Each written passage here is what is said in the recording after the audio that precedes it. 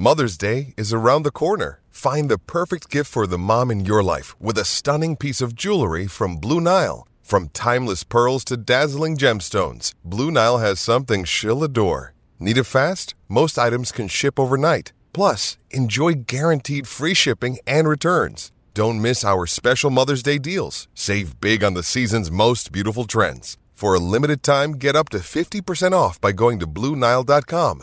That's BlueNile.com. Another day is here, and you're ready for it. What to wear? Check. Breakfast, lunch, and dinner? Check. Planning for what's next and how to save for it? That's where Bank of America can help.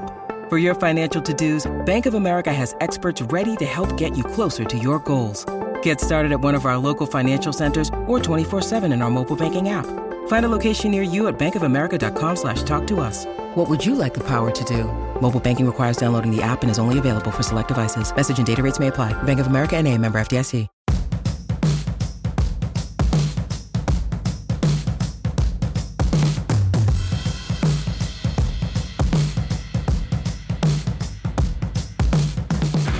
Hello and welcome to the H2P podcast here on DK Pittsburgh Sports. I'm your host, Gary Morgan. With me, as always, is the beat writer for Pitt Athletics over at DK Pittsburgh Sports, Corey Crisson. How you doing, brother? Checking in from Blacksburg, Virginia before I head out of here on this President's Day weekend, Monday, President's Day. And, this really, Gary, was the worst we've seen Pitt since 1-3. Since the beginning of the season, what we saw at Virginia Tech. Pitt comes out, they don't shoot it well, particularly from outside. They don't defend well, obviously, but, you could credit Mike Young and the Virginia Tech coaching staff 79-72 over the Panthers for really just the dismantling of what has led Pitt to most of its success this year. And there's plenty of talking points to this game for how ugly it was and for how much the officials wanted to eat the whistle throughout the course of the game for the tune of 44 fouls being called. Yeah, it was a sloppy game, I would say, but I think it looked intentionally sloppy from the Virginia Tech side of things. Teams are starting to learn if they bruise it up against Pitt, they're gonna get some success. And Virginia Tech did something I thought was smart. Haven't seen too many people try it. They stepped out on every three, and every time they caught the ball, somebody was there. And it took Pitt a while to start learning to go inside to Federico. And they did that successfully for a while until Virginia Tech managed to get them into foul trouble. And they got into big-time foul trouble. Who didn't get into big-time foul trouble? I got into big-time foul trouble just from sitting in my seat, above the one basket. I mean, look, let's just get this officiating thing out of the way real quick, because what I look for in any sport, any league, any official, I don't care if it's T-ball or if it's NFL football, I just want consistency. If you're going to call the game close both sides. If you're going to let them play, then let both sides play. That's how I like my officiating. You could call it how you want, in baseball, with umpires. If you're going to call outside corner strikes, then hitters better start swinging outside corner because he's going to call it. With football, if an official's calling pass interference really touchy, then you got to be careful as a wide receiver and as a DB. Basketball, some games get called touchier than others. This one was a prime case of it. And the foul trouble hurt Pitt. Let's not act like it didn't. Let's not just say, well, Virginia Tech beat Pitt. Pitt didn't play well. Foul trouble hurt Pitt. When you have to sit Hinson and Federico, Hinson, by the way, played probably his worst game of the year, by the way, and he fouled out. So when you have to play Hinson and Federico, and you have to put them on the bench for an extended period of time in the second half when you're trying to make a comeback, Jeff Capel said it. He had to deploy some quote-unquote odd lineups out there. So again, a credit to Virginia Tech for, first off, taking Pitt out of their own comfort zone, which is the first and foremost thing that you could take from this. And then you can look at, well, yes, there were some other factors that contributed to it, but also 3 of 18 from 3. This is a team that loves to thrive on the 3, and they create opportunities off of made threes. And they like to run in transition, but when Virginia Tech and your opponent's making shots, you're not able to run in transition. So just a good job by Virginia Tech at taking Pitt out of what they do best. And then obviously they had to deal with a little bit more than that. Yeah, and you take all those numbers into account, and the one that I think probably shocks you the most when you add them up, if you really look at the stat sheet first in this contest, and then you see that they only lost by 7, that might be the most shocking number. I agree with that. At one point, I looked up and I said, "Why is this close?" It felt like Virginia Tech won this by maybe 15. It felt like at points that Virginia Tech was just so far in a way in control. And you have to credit Pitt for showing that fight. They never gave up in this game, which is the good thing. They don't give up. They found ways to punch back. They kept trying to claw back in, and they fought until the very end. But when Federico gets called for 3 fouls in the span of 23 seconds, I've never seen anything like that. At one point, there were 3 fouls called on Federico within the span of 23 seconds of the game. And then 50 seconds after Blake Hinson checks back in at that final stretch when he had 4 fouls, he and Federico came back in. There were, I believe it was like 6 minutes and 40-some seconds left in the game. But it was the final stand, essentially, for Pitt. Blake Hinson fouls out 50 seconds into him being on the floor. And again, he had an awful game offensively. So when you're already thin on the bench, quite frankly, when you're not playing Nate Santos, when you're trying to figure out the Twins and stretch out your lineup a little bit, this is the kind of thing that happens. So, Pitt can regroup. 3 easily winnable games coming up here. Georgia Tech, Syracuse, and then at Notre Dame before the season finale at Miami. So I said this before, I'll say it again. If in this final 5-game stretch, including Saturday against Virginia Tech, if Pitt wins 3-2, that's fine as long as so long as the losses are at Virginia Tech and Miami. Those are the only 2 games Pitt can afford to lose in this final stretch run. Not just for NCAA tournament solidification procedures, but you want the double bye. You want a top 4 seed in the ACC. And I lined this up in my follow-up column for today on Sunday. There's essentially 3 tiers in the ACC right now. And Pitt's in that first tier, along with Virginia, Miami, NC State, and Clemson, right there at the top. And then you have like Duke, you have North Carolina, you have Syracuse, Wake Forest. You have some lurkers there in that second tier. And then that third tier is, your Notre Dames, your Louisvilles, your bottom feeders, essentially. So, Pitt lost this game. It's a quadrant 1 loss. It's not killing them. They only dropped 2 spots in the net rankings. So this wasn't damning to the entire course of the season, which is a good thing. And another good thing you can take from this is that you can't really expect for Pitt to play like this again. This was their worst game they played since, I think, the Michigan game. And that goes all the way back to November. I mean, Corey, I think lessons in college basketball are important. And getting taught a lesson right now with only, 4 games left, that's a good thing. I think it's, 4 games left. I like seeing them get punched in the mouth a little bit now as opposed to come tournament time, because Virginia Tech is the type of team that can come into the tournament and do some damage out of nowhere just because certain seniors start to perform better or somebody shoots great, or they're a talented team. They just aren't a deep talented team. So no shame in losing this game, but at the same time, better to get punched in the mouth in the regular season than it is the tournament. Let's not forget, too, Virginia Tech won the ACC tournament last year. I think we lose sight of that. And Mike Young has this team clicking. They have this team moving. I know they've had some really tough losses this year, but Cassell Coliseum down here is a really tough barn to play in. You get Enter Sandman going right before tip-off. The crowd's nuts. I really like this arena, by the way, if you've never been down here. I'm a fan of the one-section bowl arenas, like the Big House in Michigan. Yeah. This was exactly like that, just one, entire tier in the entire building, and you were kind of on top of each other, quite frankly, seating-wise. As media folk, we were sitting behind the one basket, and there were fans, 5 feet behind my back, just hanging out. It wasn't like Cameron, where the student section was literally throwing fingers over my shoulder. That was really close quarters. This wasn't like that, but this was a really good college basketball environment. It's just a shame that, referees had to eat some whistles for dinner, and, we had to stop the game quite a bit and pick out into some trouble, both foul-wise and from a scheme perspective. Well, let's take a quick break here, and we'll come back. We'll talk a little bit more about the Boston College game. I think it shows the dichotomy of handling your business versus not handling your business.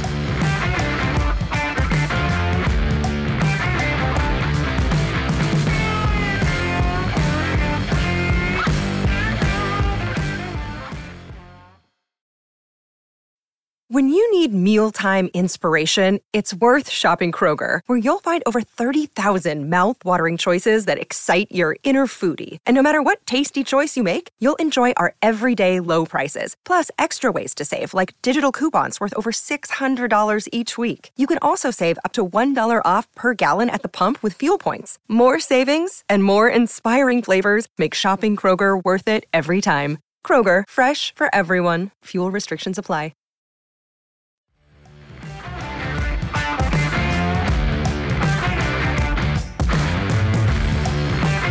All right, and welcome back to the H2P podcast here on DK Pittsburgh Sports.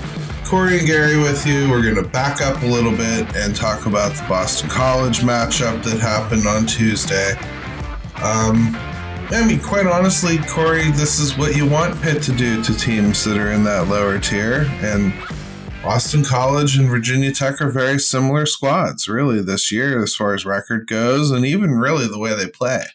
Boston College was a little more physical early on. They just couldn't sustain it, and Pitt didn't take the bait on the fouls, and they shot better. I don't know if I can say there was any difference aside from those. They shot better, and they didn't take a lot of fouls. And the way that they neutralized Quinton Post underneath, that was the number one key. That was the number one factor for Boston College that you really had to find a way to take out of the game. Post 7 points, 2 of 9 shooting, fouled out with 3:38 left. Federico, meanwhile, 10 points, 7 rebounds, 3 blocks, plus 25 in that game. So Pitt controlled what they had to control underneath. They started off that first half relatively slow, within the first 10 minutes, and then they just found another gear. And it's no coincidence that Jamarius Burton wore a headband for those first 10 minutes and made like 2 of 7 from the field, and then got rid of the headband, and then Pitt outscored Boston College 42-24. So, maybe it was headband magic. I don't know what it was. Look, when you're covering blowouts, and at this point, prior to Saturday, I covered 2 out of 3 blowouts, and it's like you have to find a creative way to explain this. It's great that Pitt's doing this, and, Blake Hinson's shooting like 46% from 3 during that winning streak. They won 6 in a row against ACC competition to get to 19 wins on the year. But, against Louisville, I wrote Harlem Globetrotters. Here, I wrote on Jamarius Burton's headband. You got to keep it creative, Gary. You got to do something. And you're right. They all can't be Harlem Globetrotters, even though there are times it looks that way. Mm-hmm. I do think that the teams in the ACC they're facing are trying to out-physical Pitt. And I think they can largely be successful with that if they have the horses at all. So there are some cracks in the armor there. I saw you wrote a piece about, is this the blueprint for how to beat Pitt? And, give some thoughts on that. Do you think this is repeatable? Do you think this is something that opponents are going to take into the future contests? This has to be matchup dependent in some ways too, because let's face it, Virginia Tech has the personnel that, let's say in the ACC tournament, who knows who it could be, another in that third tier, if you will, type team, who has the personnel that could do this against Pitt? Because we saw this against Clemson. We saw this against Duke in those 2 losses.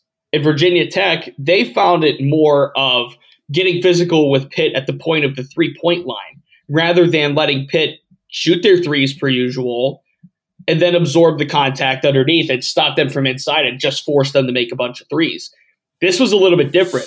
This was Virginia Tech taking off the 3-pointer. Pitt only attempted 6 3-pointers in the first half.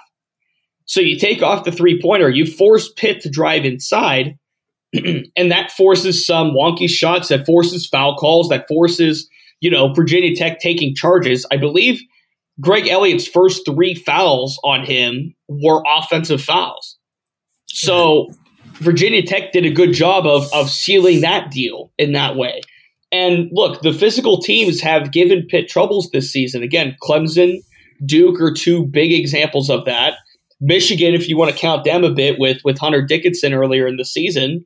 So, Pitt is a finesse-style basketball team. They love to run in transition. They love to outspeed you. They love to, get to that 3-point line, make their 3-pointers, and get back on the other end, and not have to really work for second chance and work for third chance and have to muscle you underneath. We've seen points where Federico, like in the North Carolina game at Chapel Hill, where he's taken on Armando Bacot and won those matchups. Federico has won matchups. He just did it Tuesday against Boston College against Post. But then there were games like against Virginia Tech, where when Virginia Tech's taking away the best thing that you do offensively, Federico has to step up. Federico has to play better. He scored and he looked okay offensively, but he also turned the ball 3 times in the first half and 4 times overall, which led to Virginia Tech runs, and Virginia Tech had some big runs in the first half because of turnovers. So if you're going to – that's why what kind of led me to writing about that, so to speak, recipe or the blueprint, because come tournament time, with how thin Pitt's bench is, and if Capel has to roll out these quote-unquote odd combinations of lineups now, then is that the secret? Is that what it's going to take to beat a team like Pitt, who loves to run, who loves to shoot, who loves to get in transition, and loves to just outrun you out of the gym? Yeah, it seems like it. It just also seems like most of the time Pitt is able to find a way to squeak out of that or around it. And this time it just didn't work. There was nothing. First of all, you're right about the referees, and I would never just complain about the referees because I thought they were bad on both sides of things. But Pitt's a team that thrives on rhythm. And I don't know how you build any kind of rhythm when there's a whistle like that every couple seconds. I mean, it just seemed like neither team was really like that. It was more about set plays coming off of whistles than it was transition. And that just doesn't play well to Pitt's strengths. Yeah, set plays are not Pitt's strength, plain and simple. Look at inbounds plays, how much they struggle often with those. Just the simple inbounds, whether it's under the basket or off the sideline or wherever it might be. I think Pitt has capabilities, obviously, of running the half-court offense and, having to run set plays and all of that kind of stuff. But when you're unable, like you said, to kind of just have that energy, and the word was rhythm. The word that we used after the game to Jeff Capel, to Nellie Cummings, to Jamarius Burton, who we got to talk to after, was rhythm and pace and timing and flow. This game didn't have flow on either side because of the constant stoppages, which put Pitt at a slight disadvantage. And then from there, Virginia Tech had a really good game plan in place. Now, I wouldn't expect this to repeat itself until at minimum against Miami, because quite frankly, these next 3 teams that Pitt's going to face just don't have the personnel. Syracuse might, if Judah Mintz is having a good game and he and Joe Girard are flowing in that backcourt, but I don't see how, we talked about this before, what teams could realistically beat Pitt in the ACC tournament. I don't see how anybody outside of that first tier, with the Miamis, the Virginias, the North Carolina States, the Clemsons, could realistically beat Pitt in the NCAA or the ACC tournament. By this point, it's just this was a matchup issue. This was a flow issue. This was a rhythm issue. Part of that was on Pitt, but also credit Virginia Tech for making their shots and doing what they had to do.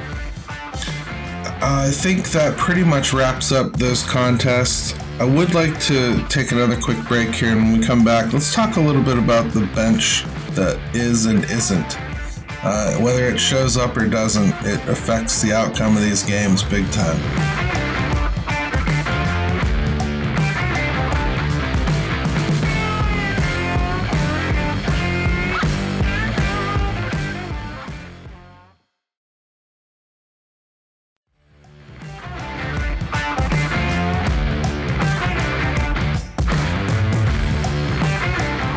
Welcome back to the H2P podcast here on DK Pittsburgh Sports.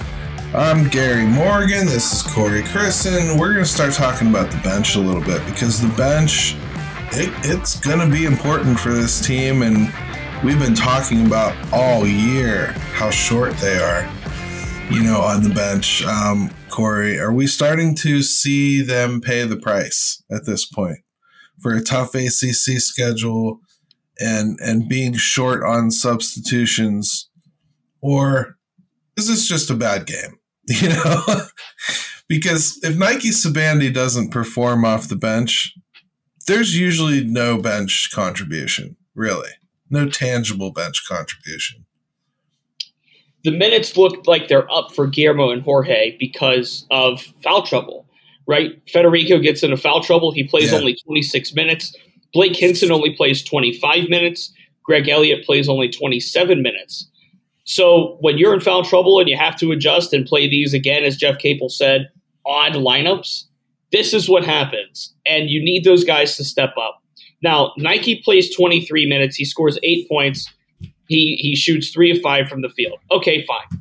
Guillermo plays 14 minutes, 3 of 5 from the field, 8 points, and 6 rebounds. He leads the team in rebounding. All right, great. Jorge plays 10 minutes, 1 of 4 from the field. He made a 3-pointer, and he grabs 1 rebound, had an assist. And I can't recall a possession where one twin did not end up on the floor. Like, it just seemed like they were getting knocked around. It really did. And again, these are 2 freshmen. They're thin. They need to bulk up, and they're probably playing sooner than, Jeff Capel or whoever it may be wanted them to play, because there's no John Hughley, there's no Will Jeffries, there's a lot of shuffling to go around in that front court, and this is what you get. The most confounding thing to me was Nate Santos not playing, really. I mean, when you're in that kind of trouble and you need some spark and you need some offense and you need some athleticism, so to speak, that's a guy that you can look to. I mean, I thought there was going to be instances where, at least when Blake Hinson was down, or maybe even when Elliott was out, that you were going to see Nate Santos start to run with the 3 and the 4, and that JB could be your primary ball handler and, essentially run Nelly at the 2.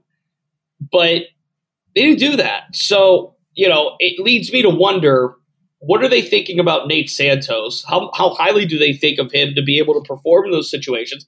I don't think he's hurt, and I don't think there's anything wrong, so to speak, with him. He was there. He was there. He was warmed up, he was active, he was dressed, he was everything. The only one that was not active outside of the usuals that we know of was KJ Marshall. KJ didn't dress.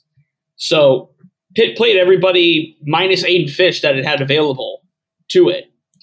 And in games like this where you need a bench, you need some presences to pick you up, to pick up those starters when Blake Hinson's having his worst game of the year and they're not there, that just adds to the issue. And I hope, for Pitt's sake, that this is not a recurring issue going down the stretch. How many times do we see ACC tournament teams and NCAA tournament teams make these runs because they're deep, because they have bench depth, because they're able to have not just a Nike Sibande. Nike is a plug that every team should have. Someone that can come off the bench and score for you and holds everything together. It doesn't let the team fall apart when its best players are sitting. But you need something after that. Jorge and Guillermo played okay for the most part, but there wasn't much of the scoring from them other than a couple of buckets. It would be okay if Blake Hinson didn't shoot 1-4 from the field. It would be okay if Greg Elliott, wasn't playing just 27 minutes as your starting 2 guard.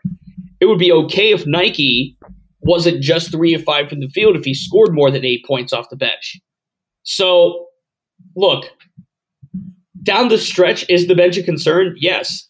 And this shouldn't be news to anybody.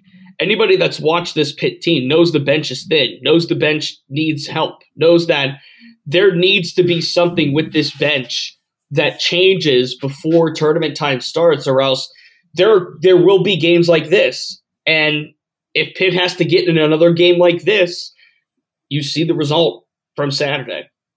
Well, you already brought it up with Nate Santos. I mean, I was asking the question myself, what is going on here? I mean, certainly you'd think he'd come in before Jorge. Again, not that Jorge played horrible or anything. Nate Santos has a different skill set, and a skill set that I think they kind of needed a little bit. That mid-range shooting was about all that Virginia Tech was giving them that was easy, and that's kind of what he does. So, I don't know. It seemed like an odd choice to not at least use everybody that you have available when you're struggling like that. But, I'm not going to question the guy who I think has coached this team into a really good position right now. There must be some reason that he didn't use him. I don't know. Could be a matchup thing. There's just times where coaching staffs will look at the game plan, will look at the matchup, will look at the opposition, and feel that in moment, they're not looking at, is Nate Santos going to play 5 minutes? They're not looking at that. They're looking at feel. They're thinking on the fly. They're thinking in real time. And in real time, they felt that the Twins being on the floor together for that really long portion where Blake Hinson and Federico were on the bench with foul trouble, they thought that was the call. And it's fine because Pitt kind of held in there. To their credit, they held in there. Virginia Tech never really blew them out. It felt like it at times. But again, you said it in the first segment. When you look at this box score and you say, whoa, it's only a 7-point loss. You don't think it was only a 7-point loss. You would have thought this was by 15 or 20. Yeah, it felt that way. And I think that the first half performance really set this game up. 11 points is a lot to try to overcome in a college basketball game.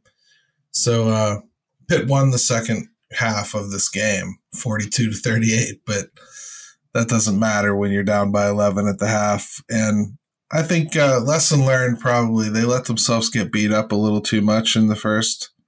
Maybe even should have made some of the changes to the Diaz-Graham brothers a little earlier. If you wanted to just slip away from letting some of your bigger guys get into foul trouble. They were clearly just piling them up. Let some other guys eat some of those early on. But we'll see. Again, I think it was an odd situation. And Corey, I don't really have anything else. I think I'm good if you're good. We are slowly getting into more football stuff too. Just a quick note. You've probably seen throughout the last few weeks here where we've been talking to some of the newcomers, some of the early enrollees for the Pitt football program. So, that's expected to continue until spring football, really. The spring football schedule starts mid-March. Of course, we're going to be pretty ramped up here with Pitt being maybe favored in the ACC tournament still. They still could get that double bye. They still could get, a spot in that quarterfinal automatically. And then, who knows from there. And then I still am out to venture that Pitt's going to make the NCAA tournament. This loss didn't kill them in the net, only dropped them 2 spots, quadrant 1 road loss. So we're going to be pretty ramped up here, come mid-March and into mid-April before the school year ends with Pitt hoops and then football starting up. So definitely stay tuned for that, just as a look ahead. Absolutely, man. So, hey, without further ado, let's go ahead and keep it punchy today. H2P.